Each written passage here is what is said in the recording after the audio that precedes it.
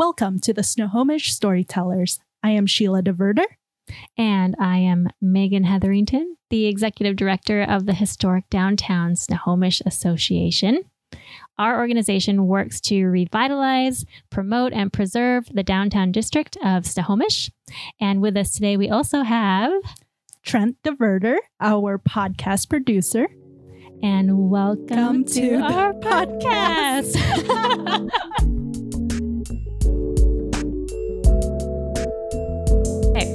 Okay, Maygen. Sheila. Welcome back. We missed you last month. I missed you too.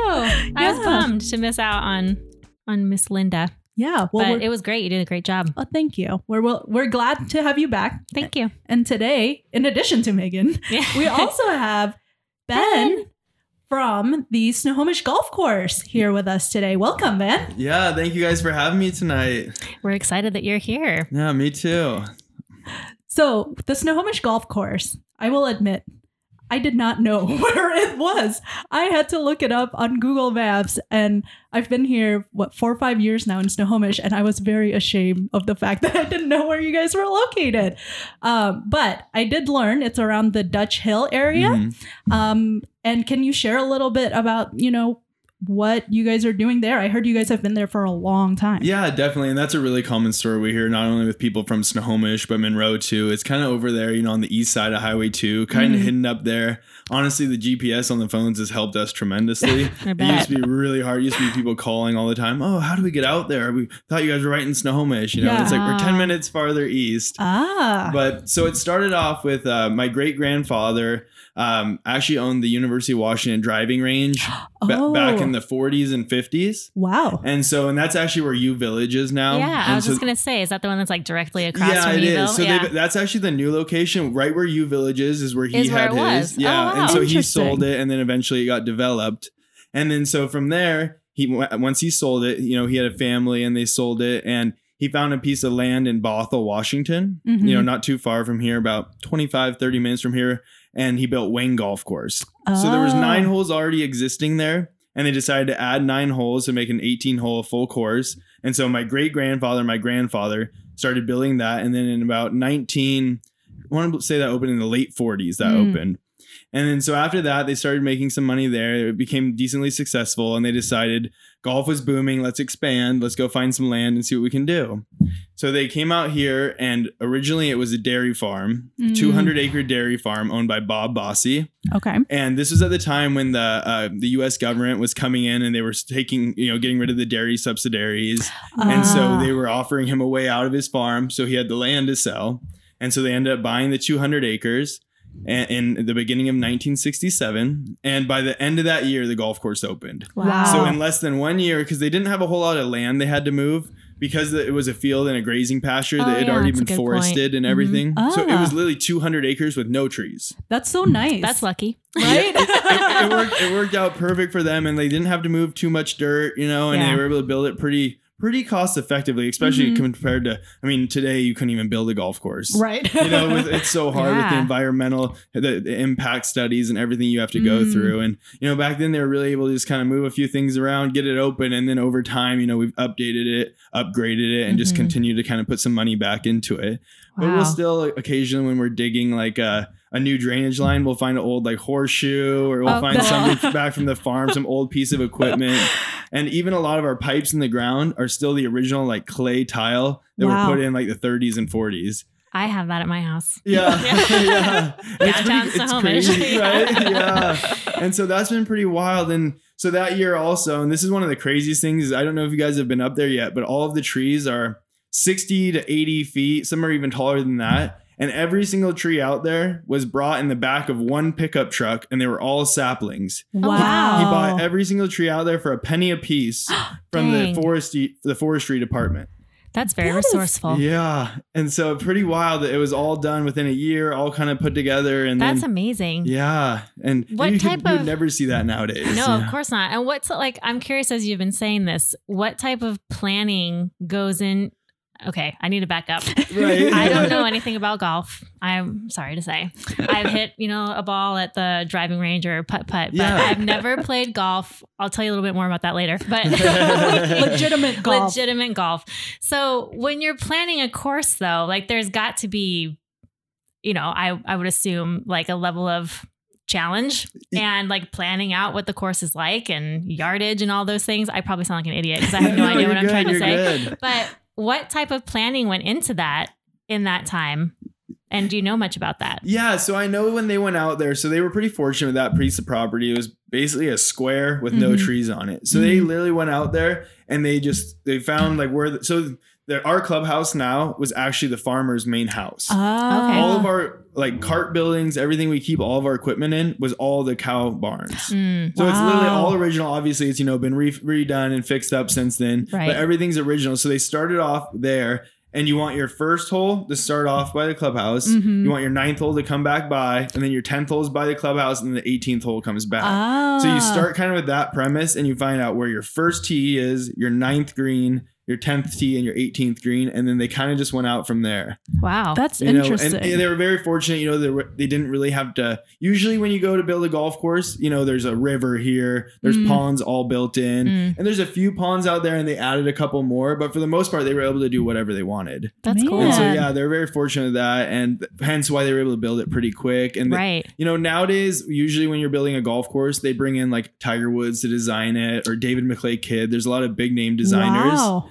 And back in the day, they weren't doing that as much. It was more like, he went out and he designed it himself.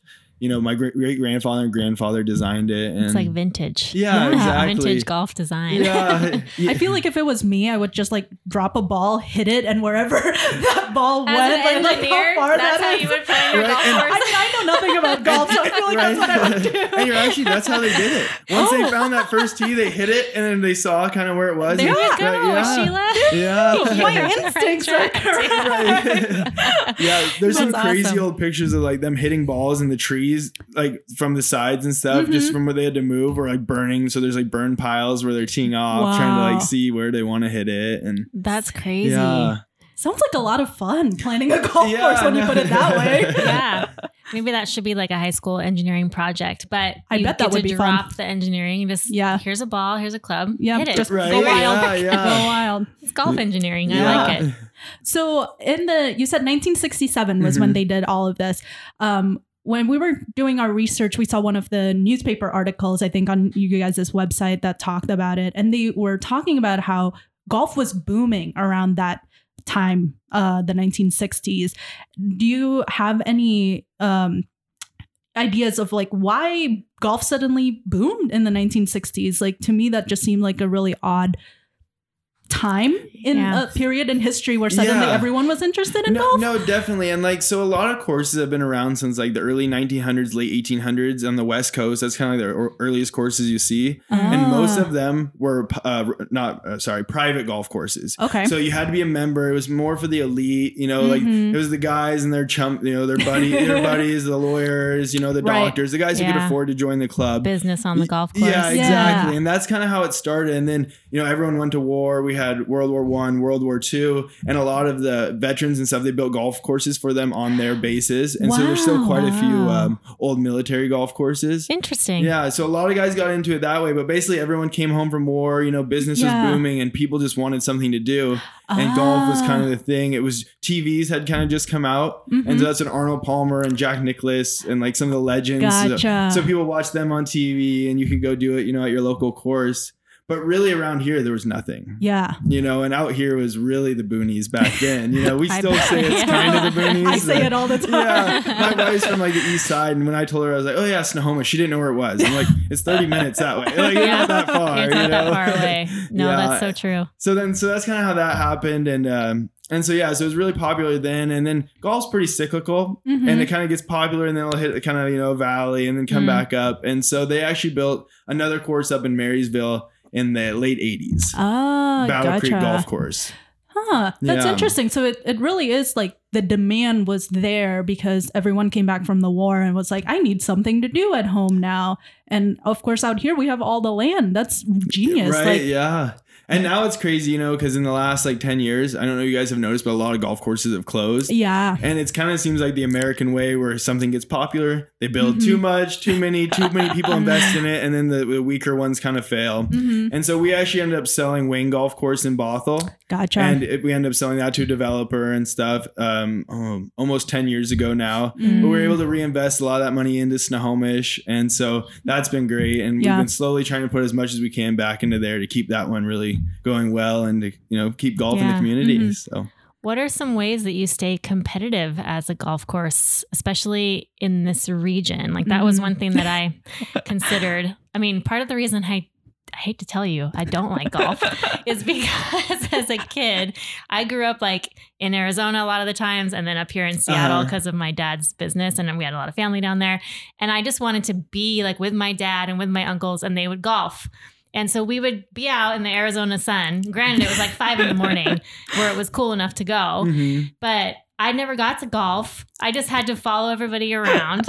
You didn't have their little stick to So that put like a negative impact in my mind on golf. But all that to say, in Washington, like I never remember my dad ever taking me golfing up here or even taking his brother that they go out with because it just was like an Arizona thing. So how do you compete in this region when it's like how many months out of the year can you golf? And then also if there's like you have to have some sort of a leg up essentially to be a competitive golf course.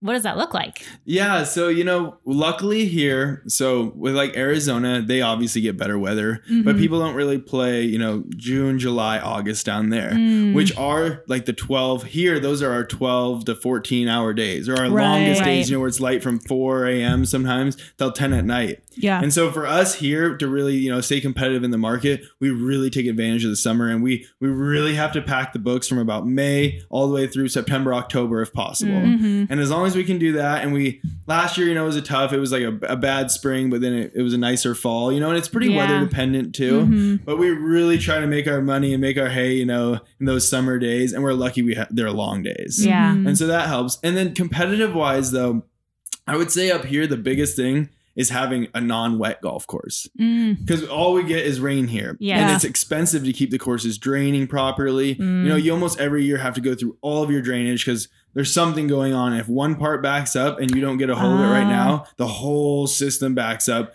and you might see a wet spot 1.5 miles from where the actual problem is. And so if you don't stay ahead of it and keep the system, you know, moving and flowing, it can get really wet out there. And so we had a problem with that probably like 10 years ago. It had gotten really bad. And versus the local courses, we were really wet. And we got known as a wet golf course. So we looked at that and we're like, oh boy, we really need to fix this. So we started punching and sanding our fairways every year. We went back and we had a company come in, replace all of our drainage. And that started to help. And then just every year we've stayed on that. And so we literally try to sand every wet area and keep it punched just so it's playable. And if you can stay dry, people will play your course. And even in the shoulder months in the off season. And so during COVID, a lot of the golf courses in the area, there's been a lot of ownership change, especially in the last like 3 or 4 years. There's Okie Golf. There's a lot of city golf courses that are run actually by like the cities. So kind of a separate note, it's kind of tough because we're also competing against the subsidized golf course and like some of the city courses. So I didn't know that was a thing. Yeah. So like Legion Memorial, Walter Hall, Cedar Crest, they're all local golf courses and they're all municipality. And so they don't have to make money. So for us to compete against them is pretty tough. Gotcha. Is it like a park? Basically it is. It's a park. It's provided by the city, a golf course is. And the city of Everett, I know, has been getting a lot of heat because they have 2 of them pretty close. And it's like, I know they've been talking about doing like lower income housing there or like affordable housing, which probably makes sense, you know, and it's just sitting there and it's not making money. Right. There are, you know, since COVID, the courses have been making money, but before that, they were literally just plugging money in to keep them going. Do you have to pay to play at those municipal? Yeah, you still do. And so, and it's still a competitive rate. And so that's a little frustrating there. That's tough. Is that like Jackson? Jackson is one too. Okay. Yeah. But fortunately, during COVID, I guess not fortunately for us, is they stopped putting their money, as much money as they had in the past, into the courses. And so their conditions kind of went south, and we were putting all the money back in. And with COVID, you know, we had an influx of golfers and we kept pumping it back in. Yeah. And they were trying to get the money back out because they've been losing for a long time. Gotcha. And so that happened. And so fortunately, now we're one of the drier courses in the area, which I can't even believe I'm saying. Yay. Congratulations. Yeah, thank you. So you guys are open in the winter then? Yes, we are. Yeah, we're open as any day we can. You know, this winter we've probably been closed 30 days, you know, with either it being frozen. Sometimes the course is just too wet after deep rain. Right. You know, and then snow, of course. Yeah. Like we're closed most of December with snow. Yeah. Because all it takes is the traces them out and you can't golf. Oh, really? Yeah, because you get on the greens and you can't putt. Oh, yeah. Yeah. And then also That's too much resistance. And the balls are white. Wow, it shows how much we know about golf. Hey, don't get me wrong. I've played in the snow before. I was going to say, this is I'm jumping in today. I'm the golf Please player. do. I'm the golfer out of all of them. So I grew up golfing in Pennsylvania. I grew up golfing. Oh, yeah. So I remember going to some of the golf courses and they would actually have black golf balls that you could buy to go play in the snow. No way. Maybe you guys can do that. Yeah, maybe that's our new There you go. thing, huh? Stay more competitive, right? But yeah, they would legitimately do that. I don't know if they would have brushes or something to clear off the greens. I don't remember all that part because I never did it. But I do remember going to some of the golf courses and they'd be like, come and play like winter golf, or they'd have like these special black ones and like special deals and stuff promoting it. That'd be fun. I love that. That sounds fun. Yeah. You can do glow in the dark golf balls so you can play when it's darker. There you go. And they do have those. And in the summertime and sometimes this time of year, we actually have a couple of groups who have to get home, you know, before noon or 11 o'clock. And so they'll tee off and they'll play the first 3 holes in the dark with a glow ball. Wow. That's kind of fun. Yeah. And so it's kind of different. You could do a lot of like fun, like fundraiser ideas. Right? I was just something thinking like about that too. Like games that you do in the snow, in the dark. Yeah. I like it. Yeah. We're gonna have to reach out in the future. Yeah. Right? Yeah. HSA Sounds like so much fun. fundraisers. Yeah, on the we're golf always course. open to anything. So Well, we might have to learn how to play golf first, Maygen. Yes, I shouldn't say that I'm against golf because I'm not. I've just never had a good experience with golf because I was always just hot and sweaty and being dragged around And it's an definitely Arizona a lot golf more course. inclusive now. Yeah, that's good. I know. And I know, like, especially in Snohomish, you know, now with the valley there, you know, you can go down there and you can get comfortable with your game before you go out to the course. Yeah. You know, because it's hard to just go out there and like you have never played, you know, to get on the course. Especially there's gonna be 4 guys right behind you and then That's 4 what more I'm behind afraid them. of. Yeah, like I would almost be the one that would want to like do the really early morning, get the glow ball. Yeah, just to get out of there. Yeah. We'll do the snow round. Like, There we we'll go. practice in the snow. Yeah. And so that no one else is around us. Because then if we can putt in the snow, Right, then our you game can- would be fantastic. Exactly. Yeah. If you study in hard mode, everything else becomes right. easier. Right, I like that. I like that. But speaking of learning how to golf, I saw that on your website that's a big part of you guys' business. You do lessons for everyone, right? Yeah, no, definitely. We actually have 3 pros. So I'm one of the pros up there, and then we have 2 others.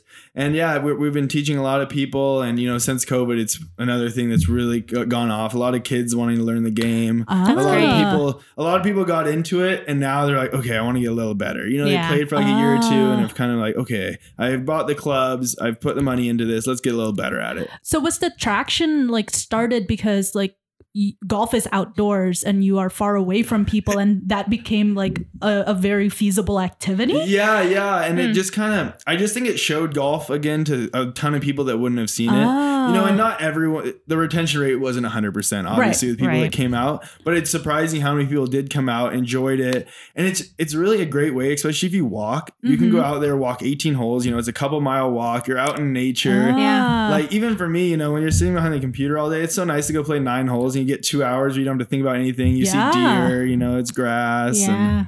And nature. right? Yeah. It's hard to find around here now, right? Right. Man. That's awesome. Maybe I'll have to let Trent play and I just walk alongside him for a couple miles, right? Right? No, definitely. And a lot Or of he people could do play that. and we could try to play. Yeah.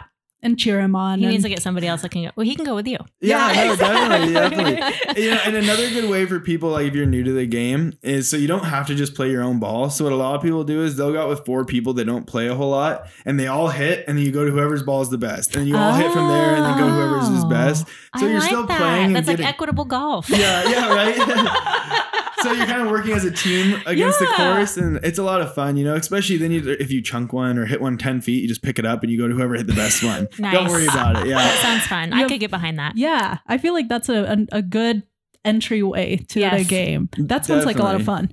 That sounds fine unless you're the best player. Then you're kind of like everyone's just relying on Then you. your back gets You're the heavy. team against the Then your horse. back starts to hurt. Yeah. Well, it's kind of like tennis, right? I used to play tennis in high school, but it's always the most fun when you're playing against someone that's almost the same like skill level as you. Yeah. Because if you're the better one, then you're just bored. And if you're not good, you're like running around like crazy. I figured golf is probably similar. So maybe we need to have 4 people that are almost the same skill level. So Right. Yeah. Yeah, that would be fun. We'll have to find the other 2 that, or just you and me. Exactly. Yeah, the 2 of us. We don't want to make anybody else suffer. But yeah, so like more into that is like, so to kind of bridge that gap too, from the range where you're just hitting balls out there, no pressure, to the big course, we actually cleared out around 20 acres over the last year and a half, 2 years. We've cut the trees down there and we're getting ready to put in a par 3 course. So we're excited for that. You know, there's a couple of things we still have to go through to, in order to break ground on it, but the land is all ready to go there. Nice. And so we're hoping to either start this fall or next spring and get that going. That's great. That is huge because that's what I grew up playing on before I could play the young. Because my grandparents had me playing golf since I was like 10. I was taking golf lessons at like 10 or 11. Oh, really? Oh, awesome. No joke. So like literally golf was part of my life growing up. That's cool. And par 3s is where they would always start me off. So that is absolutely phenomenal. Yeah, it's huge so for the people game. that don't know what par 3 is, could you explain? I do know what par 3 is. You do? I'm I not don't. going to explain it. Yeah, sorry. Let me know if I start saying golf things and you're guys like, I don't know what you're talking about. But yeah, so basically a round of golf, a par 3. So there's par 3s, par 4s, par 5s. Okay. Most of the holes are par 4s, which is where you hit a tee shot and you're supposed to be able to reach the green with your second shot. Okay. Then in order to make par, which is 4, you get 2 putts out. So you get a putt for birdie and then you're supposed to tap in. That's like a par. Okay. That's how you're supposed to play the hole. Okay. That's how the pros do it. Right. Okay. And so for a par 3, it's just 1 shot on the green and you're supposed to 2 putt for par. So basically all the holes on a par 3 course are between like 60, 70 to 120 to 130 yards. Gotcha. So they're all like anybody, even if you're a beginner, you can reach the green on that. And so it's a way to go out and just kind of make it easier on you. Hit 1 shot instead of having to worry about hitting this one and then get it on the green. Gotcha. And so you'll have 18 holes in this par 3? So with a par 3, so we're going to try to do 9 holes, but it might only be 8. Gotcha. We're not exactly sure yet. It depends exactly how it fits. We want to make it safe and definitely, we don't want to just wedge them in there and then have people rifling balls at each other. So I mean, that could be another form of the game. Right? Yeah. Dodgeball golf. Yeah. Right? Hey, that sounds fun. Have to get something a little softer, maybe. Yeah. Right? Yeah. Put pads and a helmet on. Yeah. And go to town. Right. But no, that sounds fun. Yeah. It'll definitely make it less, especially if people don't want to spend also like the whole like 4 hours, right? If they don't have that much time. I was going to say on the par 3s too. I'm interested. I've never seen another one. Are there many other par 3s in the area, or would that be really unique for you all? Yeah, it'd be pretty unique for around here. I think the closest one to here is at Battle Creek Golf Course, which is actually our other golf course. Oh. And they built it when they built the course. But really, they've gotten really popular in the last like 5 years because a lot of new people are coming into the game. Mm-hmm. And besides that, I'd say the closest one, Jackson Park has one. And Jefferson Park, the 2 munis have one. Willows Run. And Willows Run in like the Redmond area has one as well. Mm-hmm. And theirs is a fun one. But yeah, they're great for the game. And like I said, they're becoming super popular. Tiger Woods just designed a couple of them down in Florida. And they're getting really big. So that's cool. Yeah. So your great-grandfather and grandfather built the course. Mm-hmm. Did your father go into golf and then you followed after that? Like what was the trajectory of the family there? Yeah. So my dad, then he actually ran Wayne Golf Course for them in Bothell until we closed that about 10 years ago. And then after that, he took over the operation of here. And since he's been doing that, I've been the general manager under him. Okay. Gotcha. So I'm technically an assistant pro / general manager because I'm still going through the schooling to get my certification. Yeah. But I do run the course also. So it's kind of a weird deal, but it's fun. It sounds like family business to me. Exactly. Yeah. I've been in the meeting since I was 8. So it's kind of like second nature. That's awesome. Yeah. That is on the job training, like nothing else. Absolutely. Did you guys grow up in Snohomish or in Bothell, or what was your I actually grew up experience? in like the Kenwanda area. So just across across the valley, and I went to Was Glacier there Peak. a Kinwanda golf course? Yes, there was. Okay. Yeah. I feel like I've heard that name. Yeah, and they actually just closed that like 2 years ago. Oh, And so, Okay. but yeah, so I grew up right next to there. I didn't play there a whole lot because, you know, I would go with my dad to work and Right. stuff. But we played there in high school and stuff. And so it was nice to have that. And Snohomish used to kind of have, Kinwanda was kind of where you went as a beginner. And then once you kind of got comfortable there, you'd go to play like Snohomish. And that's kind of, it was a trajectory. But of course, during COVID, land prices went crazy. Right. Before COVID happened, the golf business wasn't that great. And the land was just too valuable. And so quite a few courses closed for that reason. But. So is it, when you said that the people would start at Kinwanda and then kind of move up to, is golf course ownership like kind of a collaborative industry? Yeah, it's pretty collaborative, you know, because we're all working together to try to, you know, provide a product. You know, we're trying to create a golf industry, because if you're missing courses, or, you know, and people will leave the game if they have a bad experience at one course, they might completely leave the game. Like you said, you know, you kind of grew up not enjoying it, and so you know, well, I wasn't exposed in the best way either. Right, yeah. Nothing against golf, right? But see, like if you would have come up on like a busy Saturday morning to our course or something, it might have only ever been that. Where Kinwanda, you could go out there that same day and you could take your time, it was a little more of a slower pace, you know, not as intimidating golf course. Yeah. And so there's kind of that natural progression, and now we're kind of missing that. And so people that aren't quite ready for the golf course maybe are going out there, and then they're getting pressured and they're not enjoying it as much as they should. Right. So was that makes sense. Part of the motivation then of putting in the par 3? Yeah, that's actually almost the whole motivation. Was during COVID, like we started having people playing like 6-hour rounds of golf. 6 hours? Yeah, which is 2 hours longer than it should take. And we realized like, okay, we're missing something here. These people are going straight from the range to the golf course. They need that inner, middle ground. Yeah. 6 hours. That is a long time. Way too long. Sheila's trying to wrap her brain around that. Well, in my head, I'm like, dang, that's like lunch and dinner. But you guys have food, workday, right? Yeah, it's almost a workday. Right. No, yeah, we do have food, and actually, as we're speaking right now, we're getting new flooring put in, so it's long overdue, and so that's kind of the last 2 years. We've completely almost redone all of our infrastructure. And so we were going to do the par 3, but then we decided to start with all of our infrastructure, make sure the basics are going to be there. Right. And now we're almost done with that, hopefully finishing up the flooring and the siding on all the buildings this summer. And then we can move to our next project. Yeah, that's cool. Well, because I was thinking of it from like the IKEA effect, right? One of the reasons why they have food in the middle of the IKEA store is so that people stay longer. Right. So it's kind of like if you have food at the golf course, like it doesn't matter if it takes you 4 hours or 8 hours. Like you can be there literally all day. Right. Yeah. And we do have some people actually, especially when it's nice out, and they'll tee off at like 7 a.m. And then they'll make it tee time for 11. So when they get done, they tee off at 11 again. And then sometimes they'll go again. Sometimes, 3 rounds in one day. And wow. Dang. The hardcore golf players. Oh, and there's some people that play every single day of the year, unless we're closed. We have quite a few people that will play every single day. Wow. That is dedication. Yeah. And retirement. Right. Yeah. One day, Maygen, one day. Someday. So we got to meet your sweet little daughter and your wife, and they're hanging out in downtown. Did you spend much time downtown when you were a kiddo? Oh, yeah. A ton of time. My first few memories from downtown, I remember there was a movie theater when I was a kid. I don't remember where it was, but I remember coming to a movie theater downtown. That's like a theme of our podcast. Right. Oh, yeah. A lot of people remember that. Yeah, because when I was a kid, I don't remember exactly what building it was in, but I know it was right down here somewhere. It was probably the Pegasus, wasn't it? Yeah, it's where One Common is now. Oh, okay. It's just like one block that way. Oh, gotcha. Okay, yeah. And so I remember that. But yeah, my mom grew up in Snohomish area. Her family is also from the area. My grandpa had a handy shop, or like what do you call it? Like a hardware shop. Oh. Yeah, he was like a handyman, and so they had a hardware shop in Snohomish. I wonder if that's the guy that Malcolm talked about. Maybe. Yeah.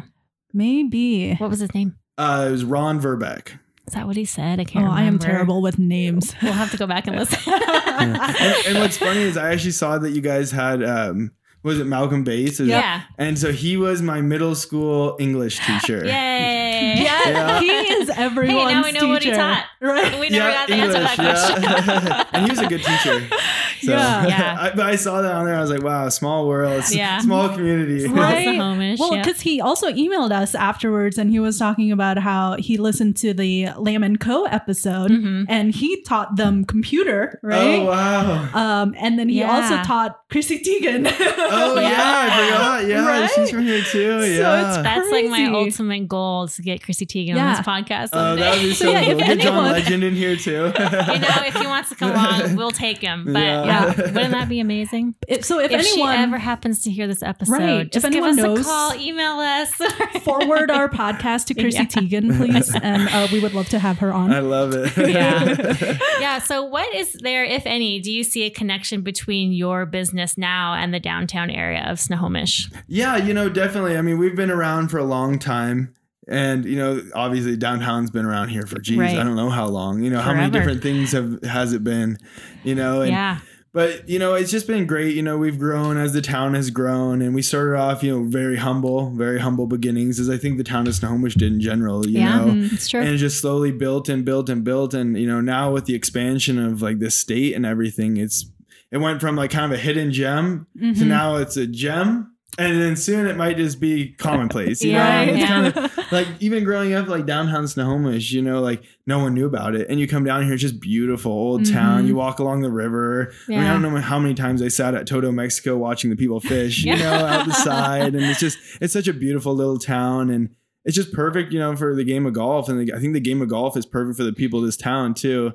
I think the people of Snohomish tend to like be more outdoorsy. We live on the river. We have the lakes around, the ocean, the mountains. I just think golf's that perfect bridge from like your daily life to like something fun. And maybe for the person that doesn't quite like hiking, you can hike with a club in your hand and hit a ball in the hole. Right? That's actually I like really that. great because one of the things that I always complain about with hiking is that after a while, after you've done all of the hikes that are close by, and I'm not an expert hiker by any means, a lot of the easier hikes are like far out, and it's like, do I want to sit in a car for 3-4 hours to get to a trailhead and then do the hike and then drive back another 3-4 hours where I can just walk around the golf course and do the same thing in less time. You kind of get the same experience. Like it's Being true. You are outside, connected to nature. It's kind of the that trees. grounding effect. Yeah.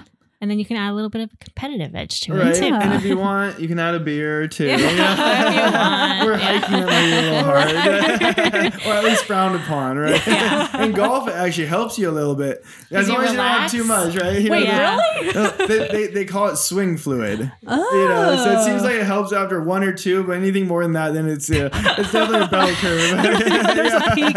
You gotta keep the balance. That is hilarious. That's awesome. So especially with drinking and golf, one of the other things or one of the other ways that I've gotten exposed to golf is actually through things like Top Golf, where it's more, I don't want to say more gamified because golf is already a game, but that was to me like a really easy entrance because it's like, oh, you're hanging out and you're golfing as opposed to like, you're there to golf and you get to hang out. Right. Have you seen like an effect of like the popularity of things like Top Golf and how that affects like real golf? Yeah, no, definitely. I mean, Top Golf's been huge for the game too. The timing was huge for it. And now they just opened one down in Renton. I don't know if you guys have been yet, but it's pretty fun. Would you explain what Top Golf is? You could probably explain. Yeah, it. so Top Golf is basically, like she said, the gamification of golf. So it's a little bit more, so it's a driving range, but it's not a full length driving range. And there's lit targets kind of as you go. Oh. And it's more about each bay has a TV screen and it tracks your ball. And so if you go in the lighted areas, you get points and stuff, and there's all these different games. So basically, like you can go out and let's say you've never played before, as long as you can get the ball off the tee, it's going to roll in and get some points. Somewhere. Okay. Yeah, and so you'll be able to at least score something, and it's fun. It's fun for people that don't play at all, right? And it's a way for people that don't play at all to go with people that play all the time and still have fun together. That's cool. And so it's kind of unifying in that way, Right. And it is a little bit kind of like bowling or something, where you go out with your friends, you have some pitchers of beer, and it's just supposed to be a fun thing. But it's definitely carrying over, and like I said, seeing the Valley, they've really stepped up their game down here, and they've upgraded a lot of things there. Yeah. And that's I've noticed even there, golf's become way bigger in the area. Right. Because I feel like I usually, or growing up, I only hear about like old men playing golf. Yeah. And now like the fact that me and my friends, like we would actually say like, hey, let's go to Topgolf or, do things like that makes it more approachable and like it encompasses like a much wider demographic, which I think is really cool because it's no longer that intimidating, right? Yeah, it was kind of like a gate and key sport where it's exactly. like which also brings to the concept. I think you were talking about private courses or like country clubs, right? Mm-hmm. And I know you guys are a public course and always has been throughout the years. Was that like a conscious decision, or have you guys ever come across a time where you're like, oh, maybe we should turn into a private club, or how does that work? Yeah, so we've always been public. It's called like public daily fee golf course, and we've always, we've talked about, the possibility of a lot of courses go semi-private, especially when their finances start to go down. A lot will go semi-private because when you get a membership, you're guaranteed a certain income from them. So it makes it a little easier to get by the winter months and stuff. But our goal, and we always have been, is to stay public daily fee, and just our whole goal is to provide the best value in golf in the area. And we want to make it so it's the most playable, the driest if possible, for a good enough deal that anybody can go out and play and have a great time. Nice. Yeah, we just want everyone to have fun out there. Aww. And whatever that takes, whether golf changes, like it's gone, let's say 20 years ago, it was really popular, but it was popular for the courses to be really hard. Everyone wanted it really hard. And so now it's gone back to people wanting to be a little easier and more forgiving. And so we've softened the course, and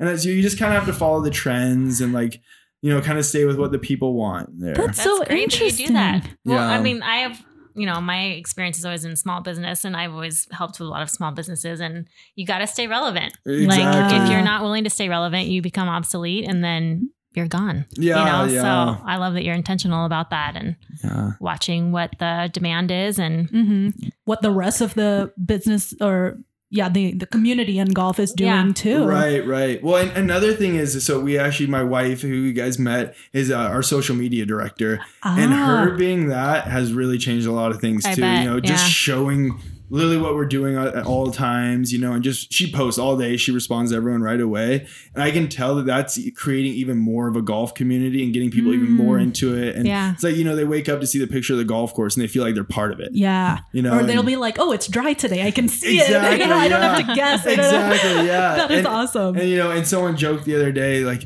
they're like, whoever does your social media responds right away. And they found she does. And they found out it was my wife. And they're like, oh, it makes sense. It's a girl. As a joke. And I'm like, oh, come on. The responsible one, right? Yeah, right. Exactly. Communications expert. So she's been awesome at that. And it's just crazy. I think social media for small businesses is huge, especially if you're like relying on a customer to come, like a repeat customer. Right. If you I just think building that relationship in that community is absolutely huge. And so we really are trying to stay up on that and stay ahead with all the Facebook groups and everything and just really get our information out and show what we're doing. And if it's good, people are coming. Yeah. So. That's great. I mean, it's amazing how many people now will find you on like TikTok or Instagram Reels, like before they even will go to a website. Right. That's like how people are being discovered. And it's important that you bring your business and your industry to that audience, because that's your future audience, right? Right. No, those are your consumers that are going to be. And everyone gets their 10 seconds, right? That's all you get nowadays. What are you going to do with it? Right? Yeah. And it's going to be even smaller. I would say you have 3 or 4. Right, exactly. What's it going to be in 10 years? 1? Right. Yeah. It's like just the logo flash really quick. That's all we can say. Right? But I think it also relationship more like person based, like, oh, the golf course has a person behind it, as opposed to just this building or this piece of land. Right. And I personally really like getting to know like the people who do run these businesses. Like with a lot of the businesses downtown here in Snohomish, I think the very first time I met Court from Maple and Moss, the boutique downtown, I felt like I already knew her because I followed her on social media. Yeah. And like the first time I walked into her store, I'm pretty sure I was like, oh, how was your trip? Or how was your lunch or something? Because like I saw her like post about it. And I was like, I'm not trying to be creepy. But I like that, you have that relationship. And like I can totally see that with the golf course. If you think of the golf course, it's like your friend that you're calling up to be like, hey, you want to hang out today? And like going and playing, you know? Well, because really, and the way I like to think about it is like where your break away from your like reality, kind of. Whether it's you're busy at home with a wife and kids, and you get 4 hours once a week. Yeah. We get you for that 4 hours. We got to make sure you have a good time. Yes. Or you're not going to come back, and we want you to have a good time. We want everyone out there, having a good time. Or whether it's you're taking like some people a long lunch where you go play 9 holes, it's kind of your escape. And like, even for myself, I guess like, why I'm still in love with golf is like, even with the stress of everything, I can go out there and I can play. And for those 18 holes, 4 hours or whatever, you can kind of forget about everything else and just focus on what's ahead of you. Yeah. And it's just kind of like a mental break from reality. I like that because you have to force your mind to be engaged in what you're doing and like planning your next. God, I don't know what I'm saying. Yeah, because I would imagine that you're planning, how you're going to get to the next hole every time, and like what you're. I don't know what to call them. When you're swinging. Right. These are the days that I wish we had a video camera because that was hilarious. Going on. Yeah. I'll give you guys lessons at the end. He's like, I can tell just by that she needs a lesson. But I can at least imagine from my limited experience that you do have to engage mentally in what you're doing to the point where that's all you're going to be thinking about. And like I used to teach fitness, like dance fitness, and I loved it because it was a great way to like move your body and get your energy out. But that's all I would be thinking about. Like my mind's always reeling all the time with like multiple things. It's like having a million tabs open in a browser. And one of them is playing sound and you don't know which one it is. But when I would do like fitness teaching, like all I could think about was the next step and the next direction I was going to give. Yeah. And it was such a nice break from, just all the other things that you deal with. So I love that you're sharing that about golf. That sounds amazing. I wish I knew how to play. Yeah. Well, especially nowadays, everyone just gets flooded, like you said, with all those 3 and 4 second videos. It's hard to step back and just take a breather. Yeah, literally unplug. Yeah. And if you do, you feel like you're doing something wrong, you're like, sometimes. So it's nice to have something to go through your mind while you're relaxing. Yeah. No screen time on the golf course. Yeah. Or how has technology like affected? This is all based off of like movies and like seeing golf on TV, right? But I see the people with the tiny pencils and the notepads. Have that changed to like technology? Like, is it an iPad now? Right. So it's definitely changed quite a bit, and like, I guess screen wise, the most screens you'd see on the course is like on our driving range and a lot of the local driving ranges, they'll have some stalls. If not all their stalls will have a screen. So as you hit your balls, it tells you exactly how far it goes. You can play other courses on there. And so it's kind of nice, for that way, golf has been awesome. A lot of people have them at their house now. You hit into a net and it shows on the computer what it would do. It reads like the ball speed, the spin, all that, all the crazy stuff. And so you can kind of play virtual golf now, which is really big. And that's really grown the game, especially in these colder areas. I know a place in Monroe recently just opened that's just strictly simulators. They have like 3 or 4 simulators in there and you can just go in there and play. If it's 10 at night and it's dark and 20 degrees out. And so that's been big. But as far as the golf course, most people they're using too much technology out there. They use laser finders to see how far it is and stuff. But as you were saying about the pencils and stuff, most of scoring is done on the phone now. Everyone, there's an app. And so everyone pulls out their phone and you enter it. We still offer the pencils and like the paper because there's a lot of people that want the authentic, right?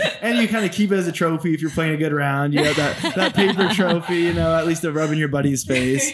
But everything, like all our tournaments are done on the phone now. And which is kind of fun too, because with the paper and pencil way, you don't know how everyone else is doing until you get done. Yeah. And so as long as everyone keeps up with the live scoring on their phone, you kind of know where you're at, how you're doing. Interesting. And so do I need a birdie this hole or, That's cool. It's like real time reflection of your game. Yeah. And I think we're going to see more of that. I think eventually they'll get to, I don't know if you watch on TV where they have like the tracer for the ball. Yep. I think eventually they'll get to some way, you can have glasses or something and trace it. Because one of the hardest things about golf is finding your ball.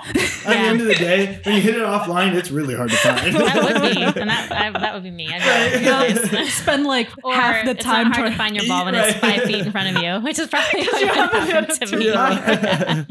But and then I guess the only other thing that's grown a lot in popularity is the music. A lot of people listen to music while they play now. Oh. And it's not a big deal to us. Maybe on like Saturday, Sunday mornings, we have to make sure it's quiet enough that other groups can't hear. But if you're there later in the afternoon, and most of the people are pretty loose about it, and you can play it and it's loud enough for like your group as you go along. So they have like little golf speakers that clip onto the cart and stuff. So Do you still have caddies? yeah, there's still some caddies. Yeah. We don't really have any in our course. But if you go play a lot of the resort courses and like a lot of the places require you to walk. And whenever that you're required to walk, there's always caddies. So Chambers Bay down in what's that, University Place, they have caddies down there, but you have to walk their course. Gotcha. And so we have carts, and so most people will take carts if they feel like not carrying their clubs. Yeah, that's kind of And then actually another thing. part though with the technology thing is a thing that's grown a lot is people have electronic push carts. So those 3-wheeled carts that I don't know if you guys have seen the clubs on. Yeah. They'll like program it and you put it in your pocket. And it follows right behind you, like 10 feet behind you as Like you a play. robot? Yeah. A robot caddy? Basically, yeah. What? And so that part's cool. Yeah, that is Yeah. cool. I need to see this. Like my mind is blown. Wow, that is amazing. That sounds kind of fun. That sounds really fun. Like, I'm watching the It's idea of pretty building your incredible eyes. to watch, but Yeah. they definitely crash sometimes. I They'll bet. hit a hole or something. But Yeah. in my head, I would just start like running in circles Right. trying to get it to like chase me. But yeah, it's a pretty clever idea. I don't know who came up with it, but Yeah. you literally don't have to think about your clubs. well, and you it just also walk and they follow right behind. and That's kinda it makes it more crazy. accessible for more people, right? Because I feel like once you get to maybe a certain age, or if you have certain disabilities, right, that might be the blocker from you playing golf is maybe Equipment. you can't walk that far, right? Because yeah. you might be able to swing and stay stationary on a spot. You stay stationary when you swing, right? But like maybe it's the walking part that's the blocker. And by having that, it helps. Yeah. No, You know? definitely. Yeah. And Yeah. it just keeps it as you're still getting exercise that Yeah. way, versus if you do want to grab a cart, you can play fast and you can like drive your ball, but you're taking out so much of it. And Right, because Right. you're riding in the yeah, cart. and there's for a lot of it. difference too when you're playing and you're just driving straight to your ball, hitting it and going. You don't think about that strategy as Yeah. much. It's more just like Go. Yeah, So Man, That's cool.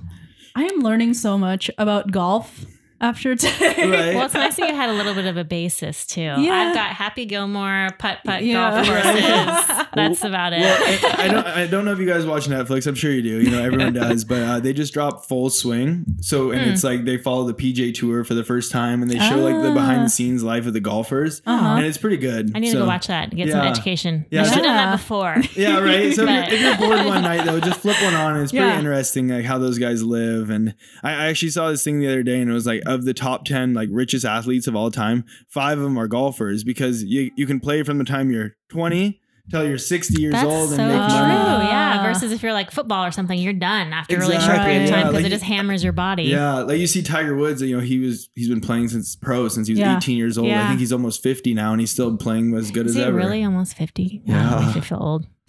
Time flies. I'm not the same age as Time. Tiger Woods. I'm just going to say that. For the record. For the record. Oh, man. That's cool.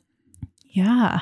Do we have any more questions that I we didn't don't- cover? Man, I think we covered Yeah, so no, much. that went pretty well. That was a good like golf 101 for Yeah. me. Like I feel like we need to stop by the next Absolutely. time we have a free Yeah. day and learn how to play golf. No, definitely. And Does that now mean we get to spring's book with finally you? here. Yeah, definitely. Hold on. Yeah. I think if we're going to do this, we need to expand this a little bit. I'll bring my camera along and we need to make a little video series out God. of it. Ooh, I like of it. you two learning how to I golf. like it. I don't know if that is something I want I to mean, keep in my memory for a I long will time. sacrifice my pride Yeah. for good For good- entertainment. We'll do one and- pre-filming lesson so you guys are There you like go. up with it. There you go. Yeah, we need some I prep like work. that. Yeah. That's very generous of you. But I've actually, in the past, I've done like these ladies, I call it ladies sip and swing. And so I'll bring 4 ladies out and basically for an hour, I'll pour mimosas and then they hit balls. So there's less pressure, right?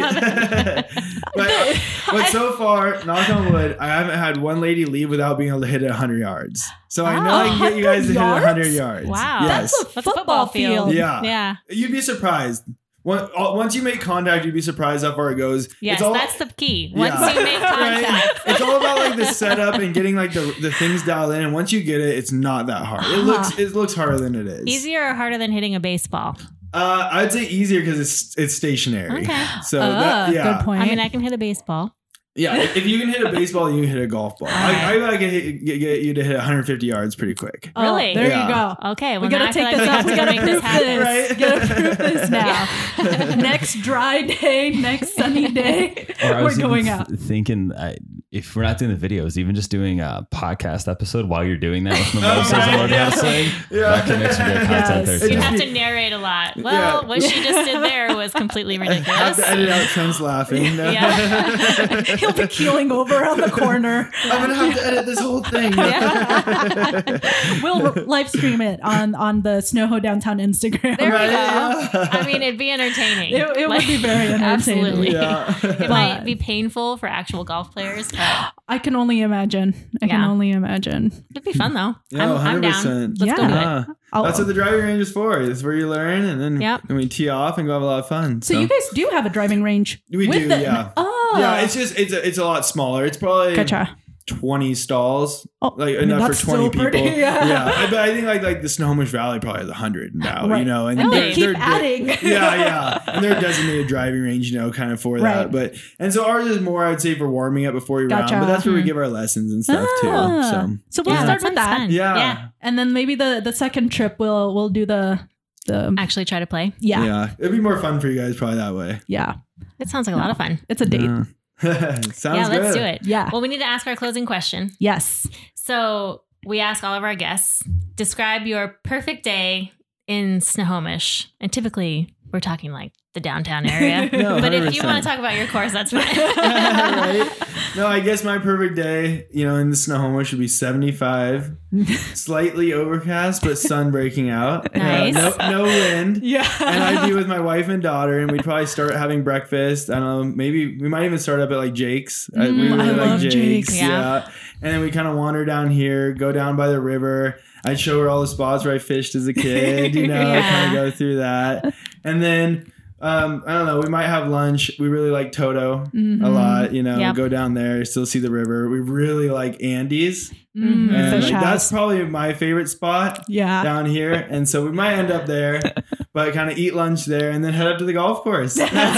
Yeah. Get in a game. Right, And your little yeah. daughter can come with you golfing. Exactly. Yeah. She actually just got her own set of clubs, and the bag is literally like 1.5 feet tall, and there's So 3 clubs in cute. there. Oh. And now every time like she sees my clubs or she hears golf course, you know, it's Dada hit balls. Yeah. Dada, can we go hit balls? And so She's going to be amazing. yeah, Yeah. I'm hoping so. You know, Man. I wanted a boy, you know, like as a guy would, Yeah. right? But now that I have her, I'm like, oh my goodness, like I'm so happy I have this daughter. Like I love her so much. There's And- a lot of up and coming girl golfers too. Yeah. I mean, I Oh, do get yeah. exposed to that at least through social media. And that's been Mhm. actually fun to watch. Like these girls going out there and just like, you know, Yeah. hammering the game. oh Right? It's yeah. really cool. And then when her little sister comes along, Right, a little they can have a competition. little competition. Yeah, Oh my God, right. that would be I know, so cute. We're so excited. They're going to be prodigies. Yep. We'll see, right? We'll have to follow their I'm not careers. gonna push it though. Yeah. I didn't just buy her a set of golf clubs. No, that wasn't me. That's awesome. Yeah. Well, Ben, thanks so much for your Yeah, time. thank you. Yeah. And thank thank you you, guys. Kiana, for wandering around downtown with your little toddler Right. and giving us your husband for the hour. Yeah, and thank you for educating us and hopefully our listeners too on how fun and, you know, inclusive now golf is. And Yeah. hopefully everyone is intrigued to try it out. Where should people go if they want to check out the golf course? Yeah, you can go to our website, it's just snohomishgolfcourse.com. We have everything on there. Mm-hmm. Like I said, our social media, we probably have more on there if you really want to connect. And then just come up. You know, Yeah. we're up there. We have a kitchen, a cafe, you know, a service bar. We have some outdoor seating with fires. Mm-hmm. So come up, check it out. We have a few putting greens and just Nice. come check us out. Yeah. Hang out, have fun. Yeah. Sounds So thank you great. guys so much for Yeah. having me. Yeah, Thank it was you. awesome. Thank you.